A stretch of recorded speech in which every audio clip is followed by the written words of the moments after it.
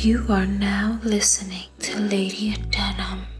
Kick back and enjoy the ride.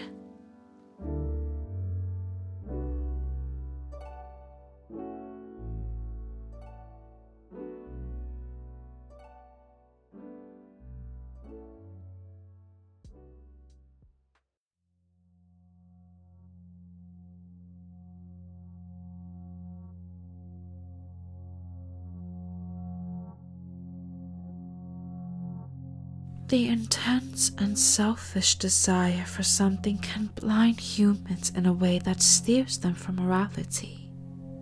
The greedy are never satisfied, and that gaping hole of unfulfillment opens the door to treachery, theft, defraudment, and exploitation of the vulnerable. So, sugar, when it comes to the big corporations, it is no surprise that many have a shady past they so desperately try to cover up, all in hopes of continuing to profit off of your hard-earned money.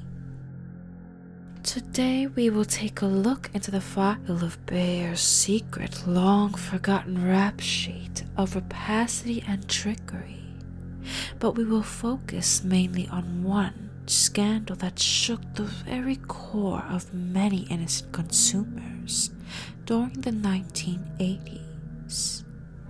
Now, ladies and gentlemen, before I get into that mess, let's take a brief peep into Bayer's insidious past. The founders, Friedrich Bayer and Johann Friedrich Westcott, would establish Bayer in 1863.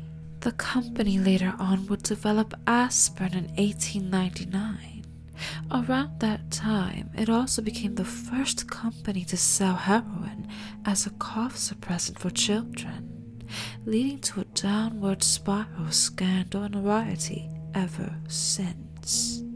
Bayer had extensive ties to the Third Reich through its parent company IG Farben during World War II, which involved experimentations of drugs given to the prisoners in Nazi Germany. Honey, if those two incidences weren't bad enough, Bayer would rack up a bunch of lawsuits for reported side effects that led to personal injury from the use of drugs and devices like Essure and Baycol.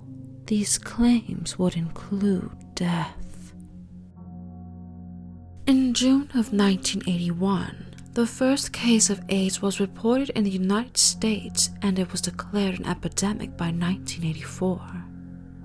From 1981 to 1990, the death toll reached over 675,000, and overall 84.2 million people have been infected with the HIV virus worldwide since the beginning of the epidemic up until now. And this, ladies and gentlemen, is an addition of information to paint a horrific picture of what is coming next. In the early 1980s, a division of Bayer named Cutter Biological knowingly sold tainted blood-clotting agents infected with HIV to Asia and Latin America months after withdrawing them from Europe and the US. Honey, if that didn't make you cringe, Cutter Biological sold millions worth of the tainted hemophiliac medication, and internal documents allege the sources of blood gathered was obtained by infected prisoners, intravenous drug users, and high-risk gay men. It's quite fair to say Bayer had a hand in spreading the deadly virus, considering they knew the reports of hemophiliacs becoming ill from their blood products in the US and Europe. The blood of donors was not screened for HIV, and unsurprisingly became a leading killer of hemophiliacs in the early years of AIDS. Now I know many of you are wondering, why did they do this? Well, my dumplings, it all comes down to greed and selfishness. The financial investment in the product was considered too high to destroy the inventory. Well, It's as simple as that. Makes your blood boil, doesn't it? However, don't run up your blood pressure and catch a heart attack just yet, sugar.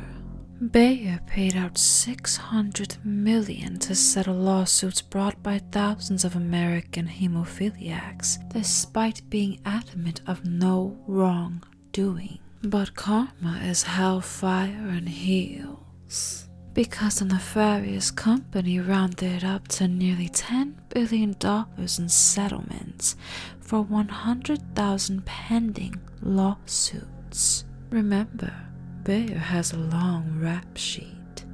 Oh, but nothing tickles me pink than a greedy corporation losing out on lots of money.